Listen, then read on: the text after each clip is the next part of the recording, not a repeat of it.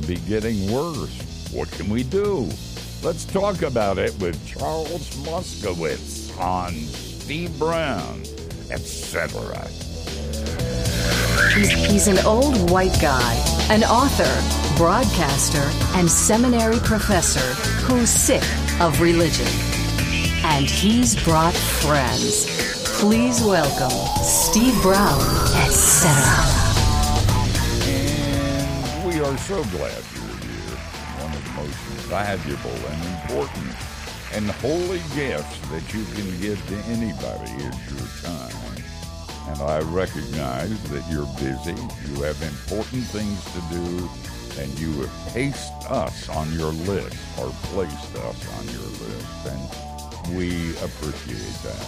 In case you're wondering, I'm Steve, the aforementioned old white guy. Our executive producer, Matthew Porter, is here.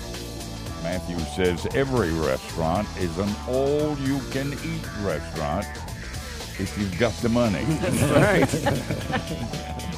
And our producer, Jinx, is in the little glass booth. Jinx is different, but he hopes one day to make enough money to be eccentric. Goal.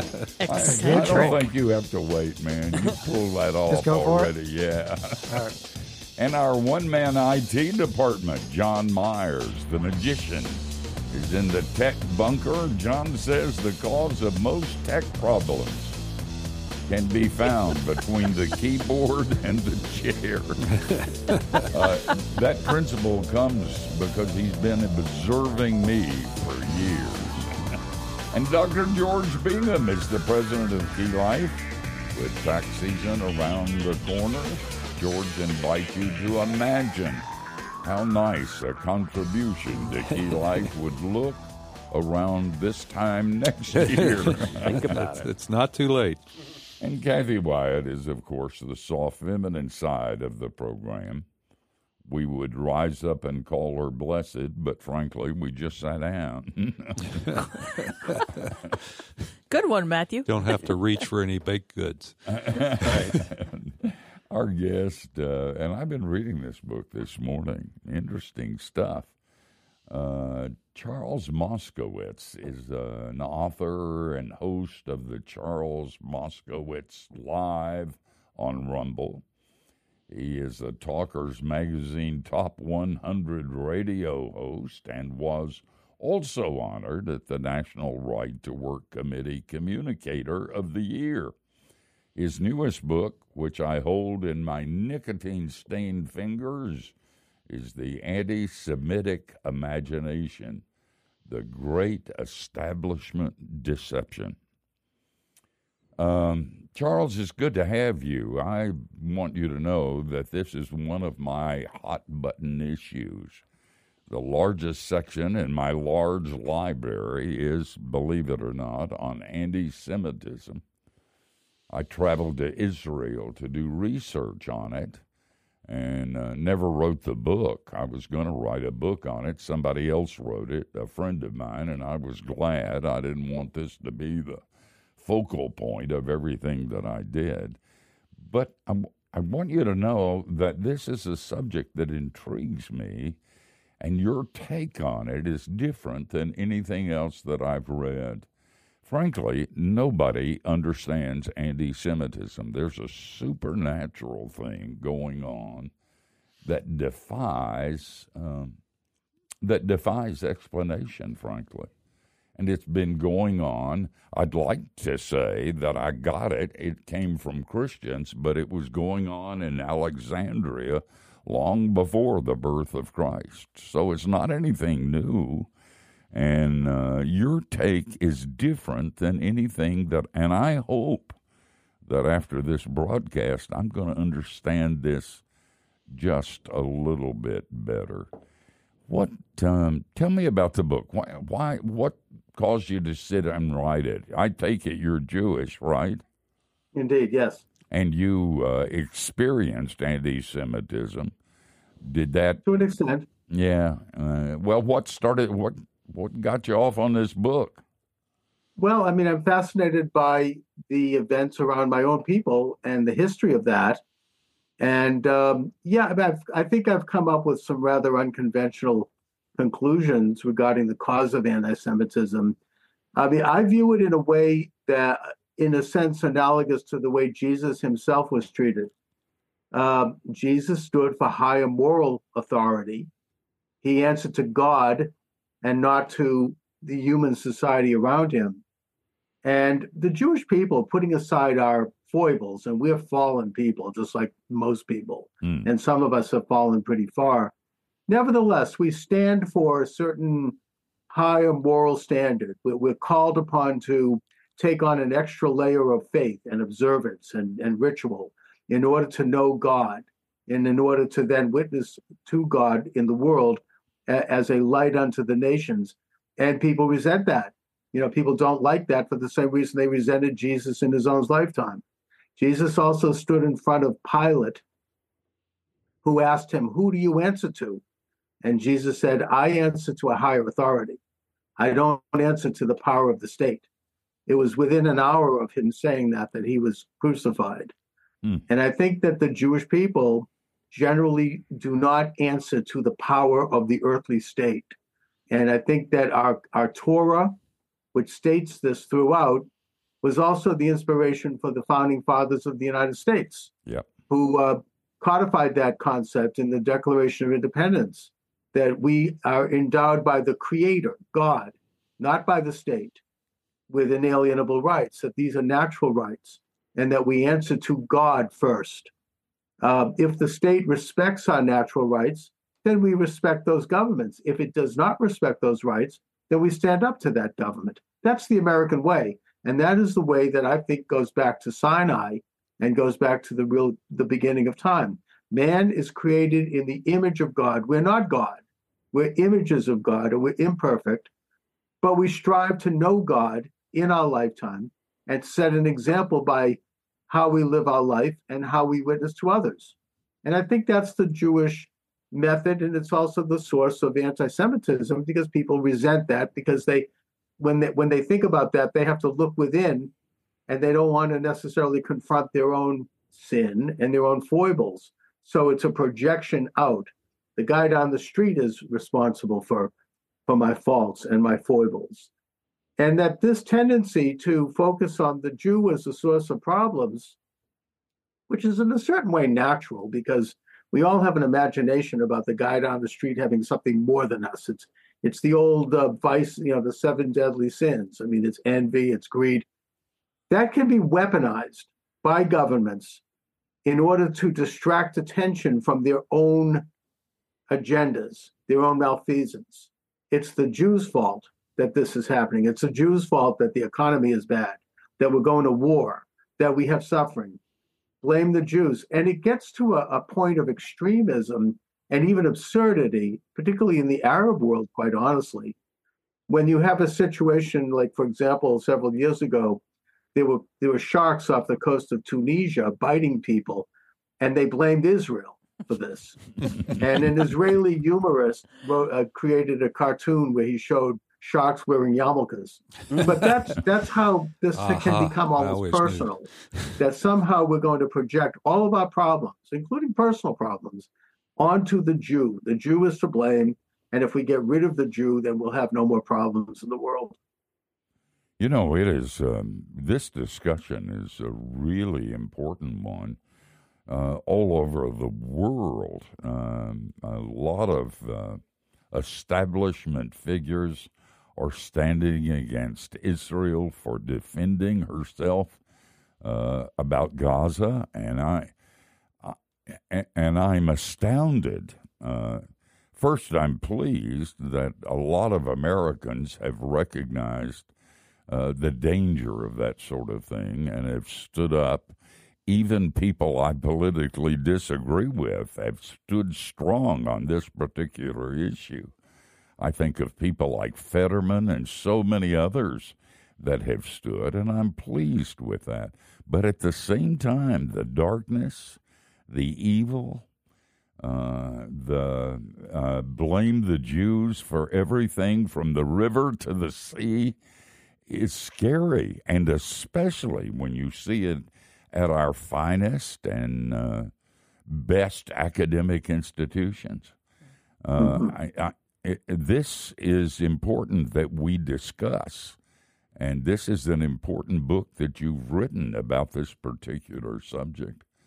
Have you been amazed at what's happened over the last 6 months? Well, I'm not surprised that the international left has basically thrown in with Hamas and with the radical element of the Islamic world, which is a radicalized version of Islam. It's not, I don't think, conventional Islam. I think they always were part of that, and it's come out in the open since Hamas, of course, invaded Israel and slaughtered over 1,000 Israelis. Now it's pretty much out in the open, and I think they fear and hate Israel for two reasons. They find common cause. The first is because Israel is generally a more capitalist society. It's a freer society where individuals can create things and profit and invent and essentially have a certain degree of control over their own lives. Hey, wait. Society. Hold your second reason. We'll make that a teaser for the upcoming segment. The book is The Anti-Semitic Imagination, The Great Establishment Deception. And it'll make you think, make you wonder, make you ask questions. We're looking for answers. Don't go away.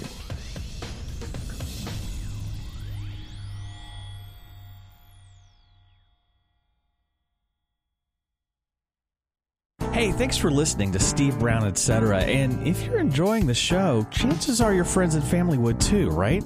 So help us spread the word by sharing a link, clicking subscribe on YouTube, and if you think about it, drop us a review on your favorite podcast platform. iTunes, Stitcher, iHeartRadio, Spotify. We're pretty much everywhere. Hey, is there one called Podblaster? I mean, it feels like there should be, right? But like no E in Blaster. Just Blaster. Blaster. Anyhow, that's how the colons do it. Hi, this is Steve Brown, and in case you didn't know, one of the main reasons Key Life exists is to remind believers that God isn't mad at His children. Why am I telling you this? Because our weekly email, Key Life Connection, takes the best of the videos, articles, and puts them right in your inbox. We'd love for you to try it. It's free. Go to keylife.org/subscribe.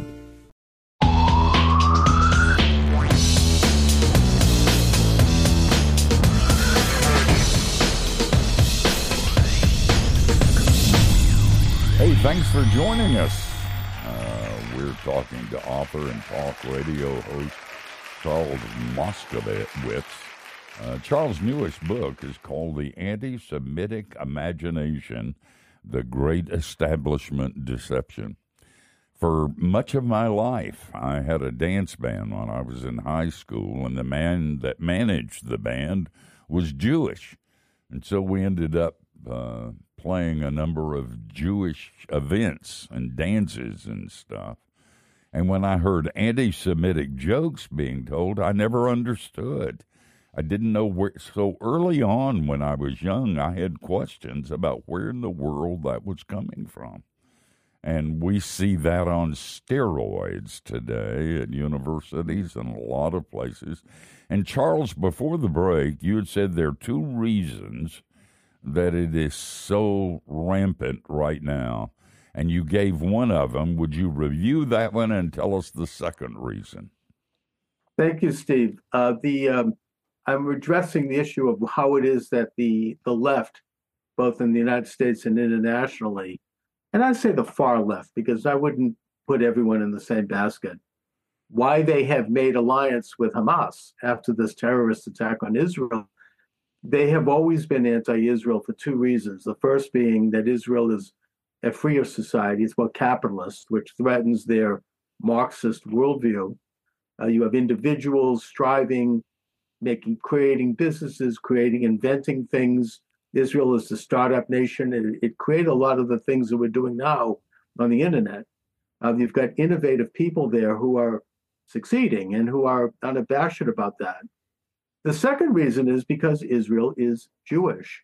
Now, regardless of the level of faith and observance on the part of average Israelis, just by being in Israel, they are fulfilling a large segment of the Torah. Just by being there, they are fulfilling what God commanded the children of Israel to do, what he commanded Abraham to do when he said, go up to the land that I will show you, what he commanded Moses and his general Joshua to do when Joshua crossed the Jordan and fought the Battle of Jericho.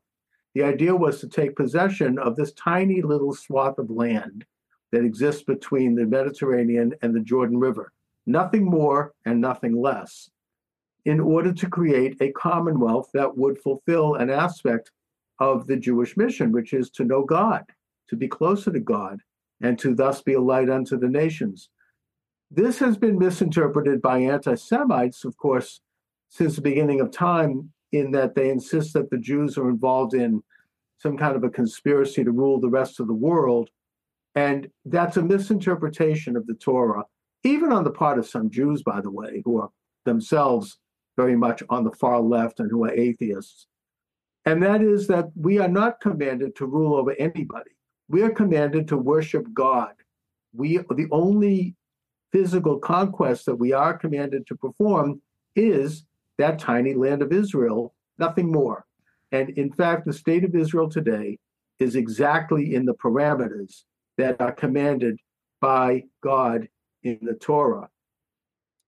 Now, an example of the anti-Semitic imagination that I talk about is this kind of perverse approach toward Israel by the Arab and Muslim establishment.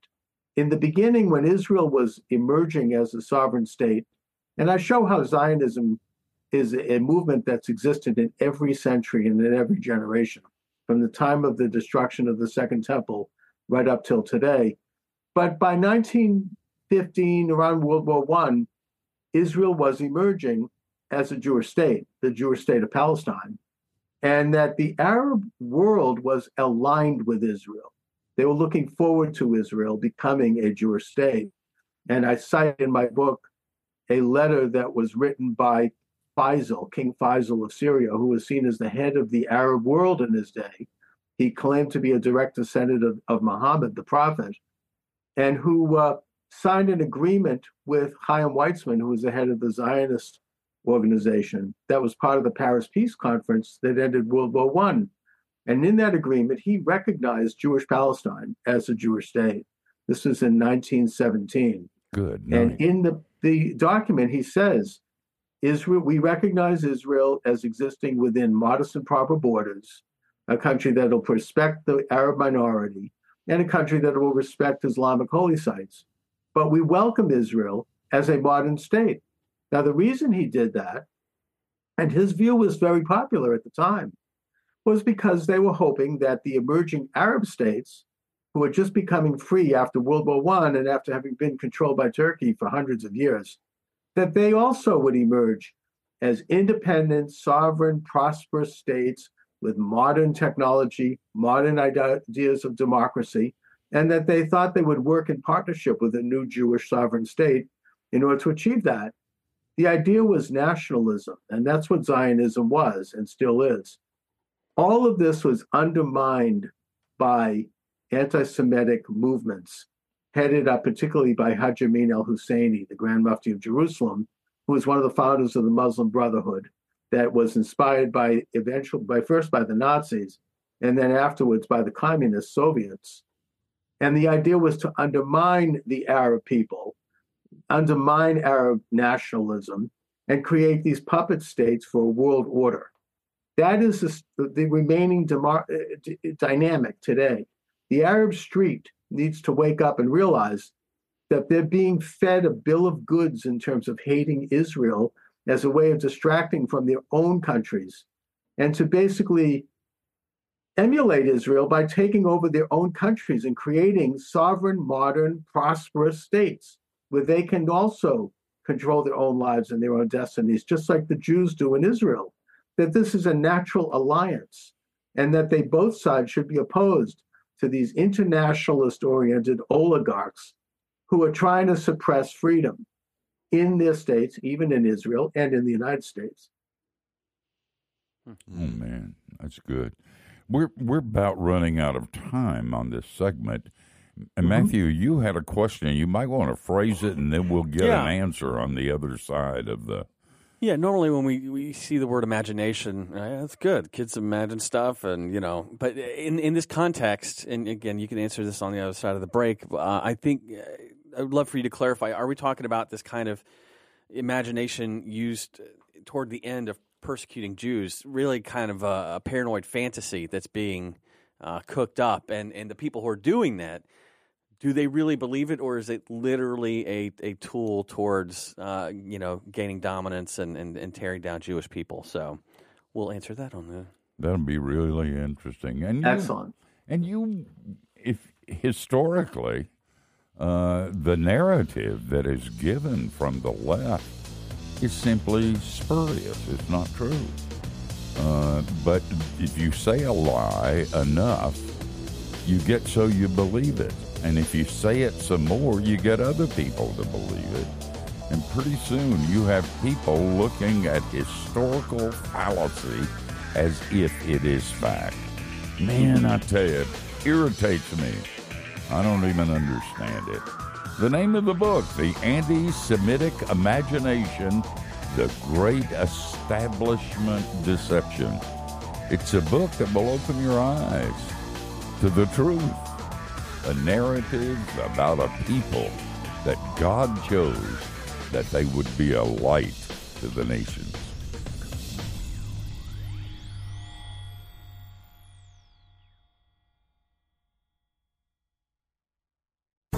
Hey, thanks for listening to Steve Brown, etc. And if you're enjoying the show, would you help us let others know about it? You can share a link, click subscribe on our YouTube channel, or drop us a review on your favorite podcast platform. Thanks much. Hi, this is Steve Brown, and I'm excited to tell you about a new offer from Key Life called Living with Steve. Let me tell you the way it works. I travel with you wherever you go. If you need an entertaining conversation or even a sermon, there I am. That's the good news. The bad news is that it cost $1 million. But wait, there's good news. You can get everything I've just described with the Key Life app. And for a limited time, it's not $1 million. It's free. Try it now at keylife.org/app.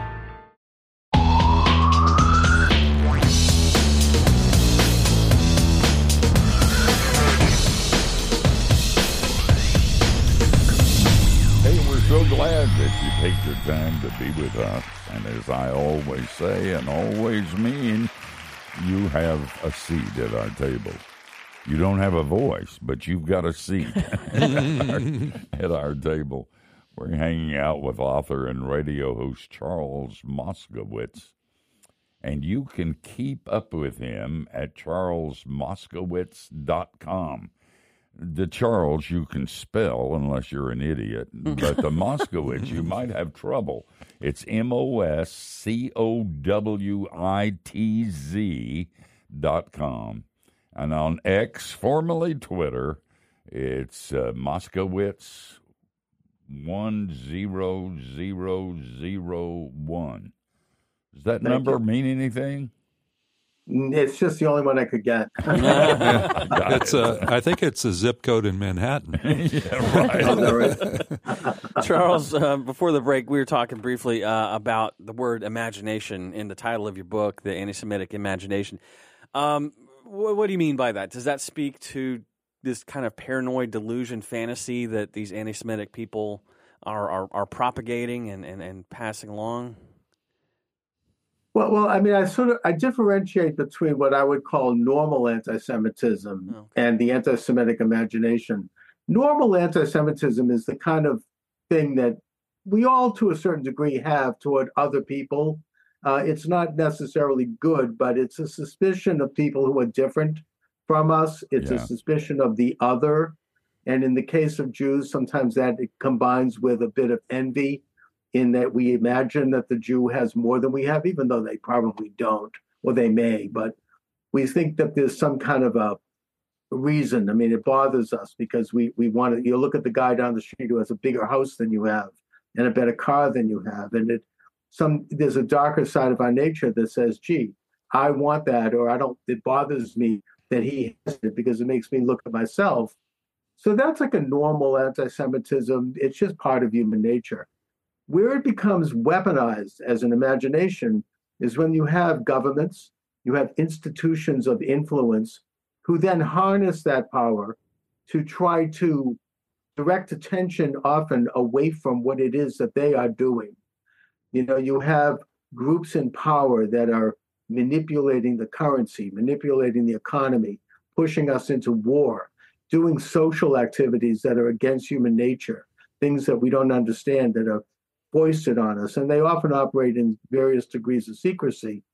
And they will use the shiny object of the Jew to essentially divert attention from their own agenda. And that, I would note, includes Jews who are involved in that same agenda, not as Jews per se, but they happen to be Jews, but they're very much guilty of this kind of authoritarian agenda, by which they use anti-Semitism.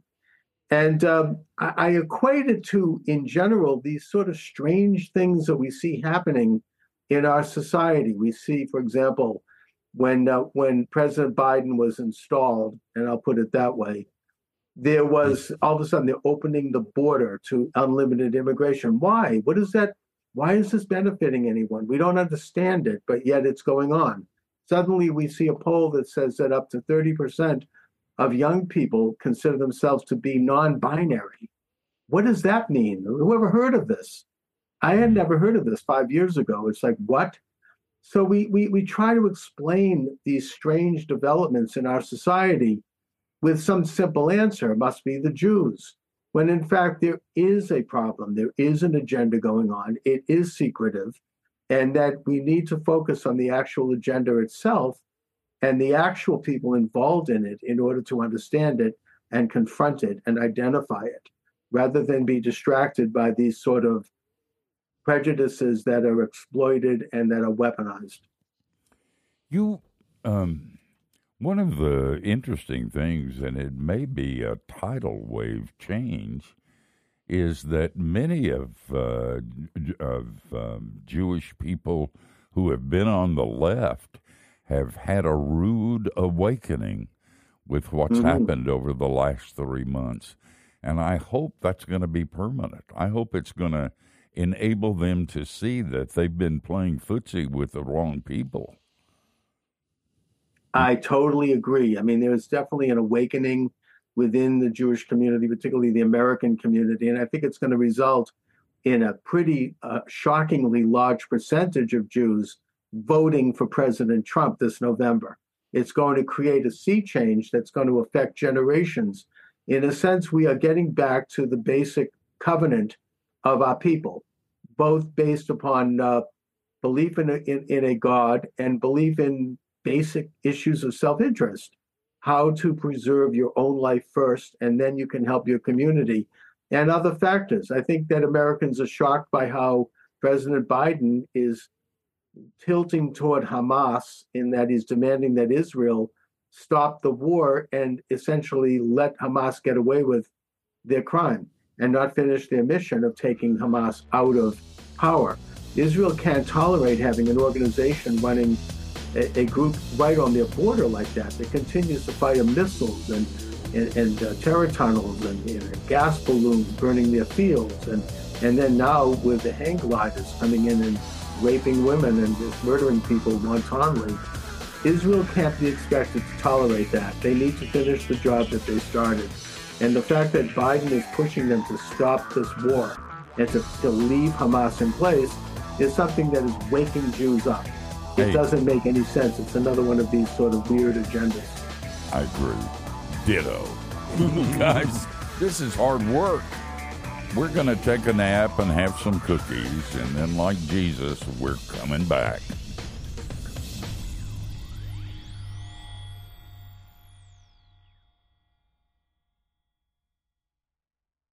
Hey, thanks for listening to Steve Brown, etc. And if you're enjoying the show, chances are your friends and family would too, right?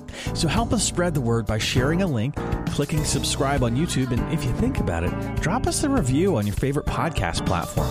iTunes, Stitcher, iHeartRadio, Spotify. We're pretty much everywhere. Hey, is there one called Podblaster? I mean, it feels like there should be, right? But like no E in Blaster. Just Blaster. Blaster. Anyhow, that's how the colons do it. When Christ promised we could live life to the full, he didn't just mean eventually in heaven, because Jesus didn't come to save us from our humanity, but to restore it. Life with a capital L. Find it now on keylife.org/store. What if you could start your day by hanging out in God's Word and with some of the most significant theologians, authors, and pastors ever? That's the idea behind the one-year devotional, God with Us. Find it now on keylife.org/store.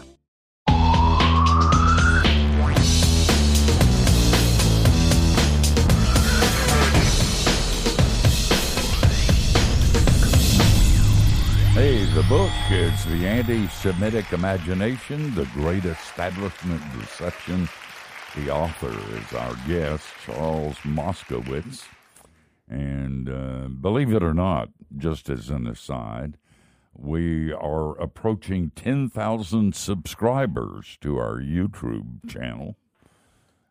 If you would go and subscribe and put us over the top, I have it on good, higher authority that you can have 3 free cents. Gee whiz. They won't last long with most of us. Charles, you go through in sort of fleshing out the concept of anti-Semitic imagination.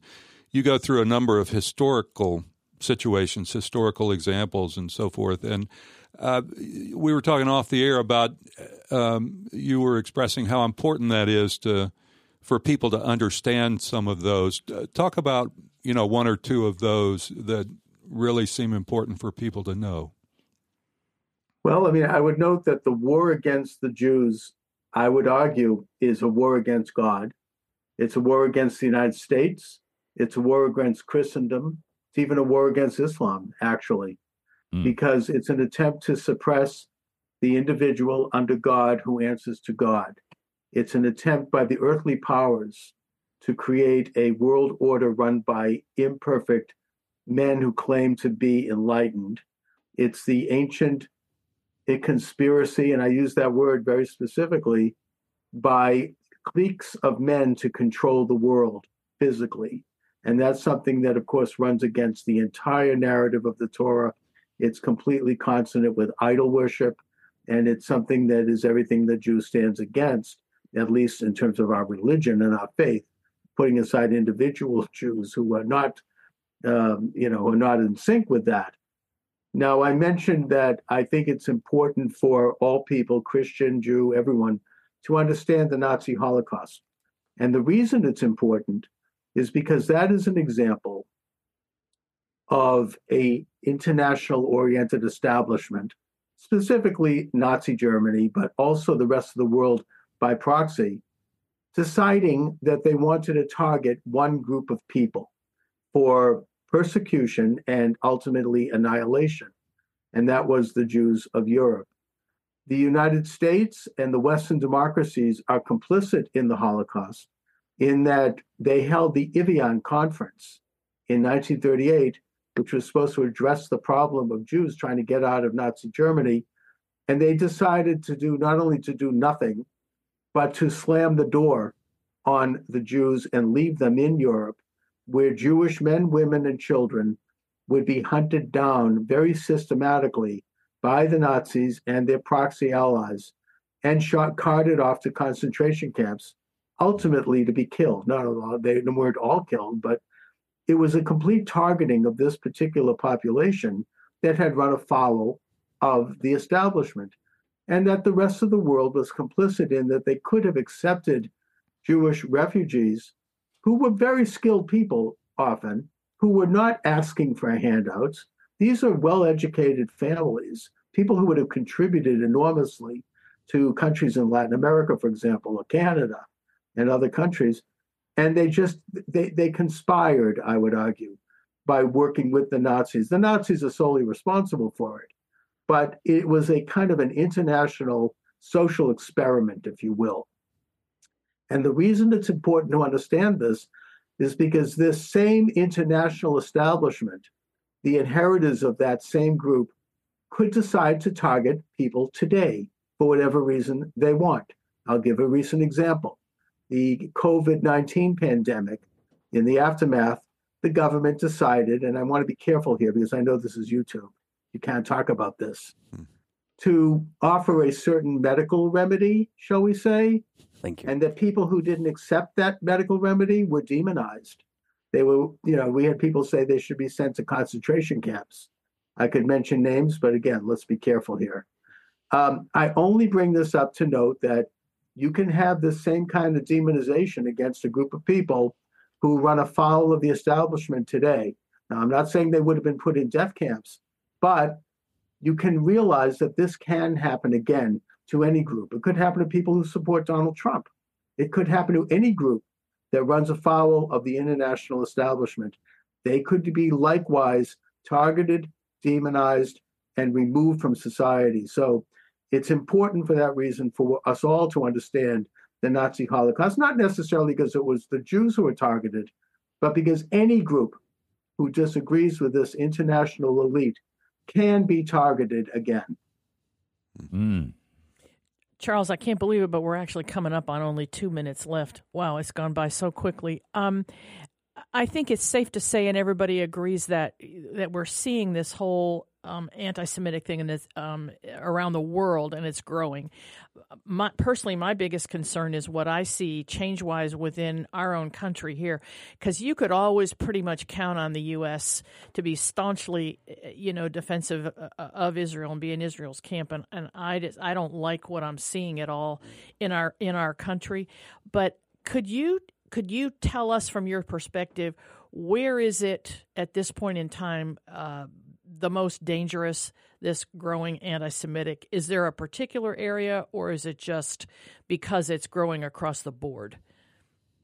I actually am pretty positive and optimistic about that because I think that generally speaking, most Americans, Jew and Gentile, Catholic and Protestant, liberal and conservative, black and white, most Americans do support the state of Israel and its right to exist, and they always have.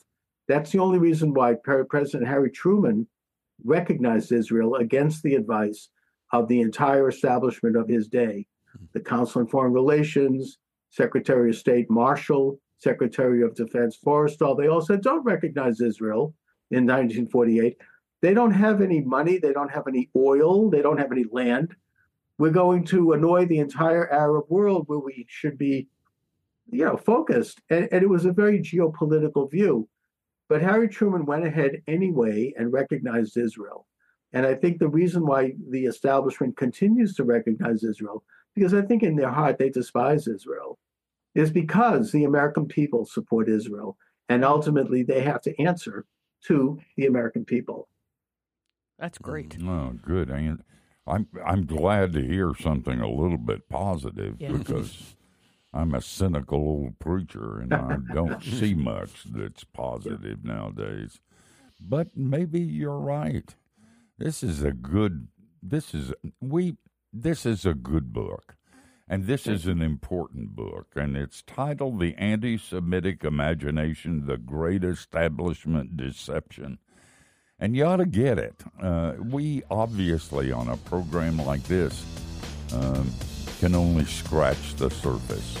It's been a good scratching of the surface, but there's so much more, and you ought to be aware of it. Charles, you're a good man. Thank you for taking your time to be with us. Hope we can do it again.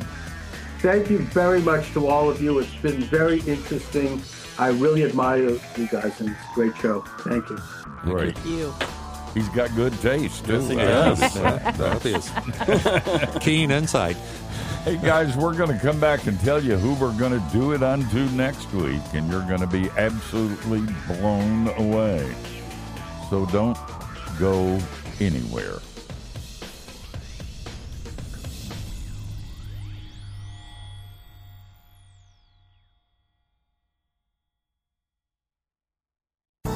Hey, thanks for listening to Steve Brown, etc. And if you're enjoying the show, would you help us let others know about it?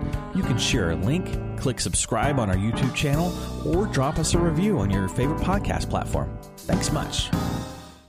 What if you could start your day by hanging out in God's Word and with some of the most significant theologians, authors, and pastors ever? That's the idea behind the one-year devotional, God with Us. Find it now on keylife.org/store. This is Pete Alwinson, and if you're a guy, I want to show you how to recover and reclaim an intimate, growing relationship with your Heavenly Father. Check out Like Father, Like Son, How Knowing God as Father Changes Men. Available now at keylife.org/store. Believer, I want you to remember that where sin abounds, grace does much more abound. And you will run out of sin before God runs out of grace. Grace, the real good news of the gospel. Find it now on keylife.org/store.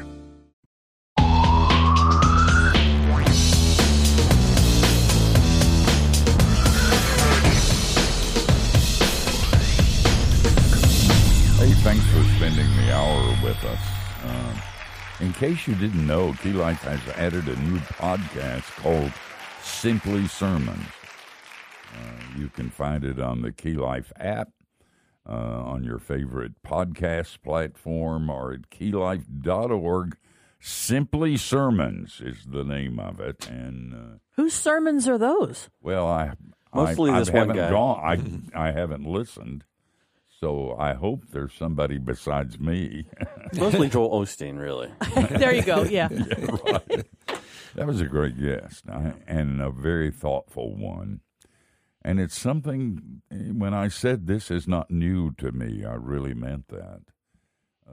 Early on, when I was a young man, in fact, late teens, I had all kinds of questions because the guy who managed our band, as I mentioned, was Jewish, and so we played for we played for Jewish community centers.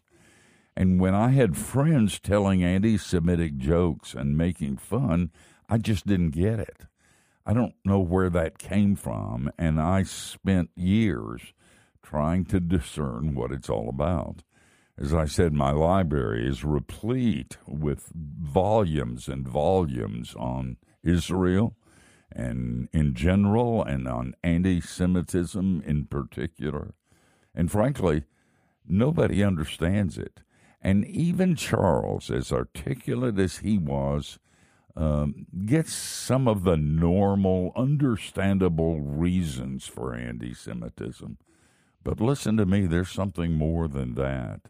And it's been true long before the birth of Christ. In fact, in Alexandria, before 200-300 years before Jesus was born, anti-Semitism was ripe and angry and destructive. And I believe that it has a supernatural base to it that goes far deeper than most people think. Charles said that it was good against evil. There is a sense in which that is true. And it has nothing to do with the theological viewpoints of our Jewish friends or Goyim friends. There is evil, and it's real in the world. And there is God's side, a covenant side, the people of God, and that is real too. And they will stand against each other. Kathy, who's going to be on quick? Tell us about your friend Dan Bush. Oh, we're going to talk about undefended. We don't have to defend it. God can do that quite well. Hope you join us. Same time, same place. Between now and then, don't do anything we wouldn't. And that gives you a wide, wide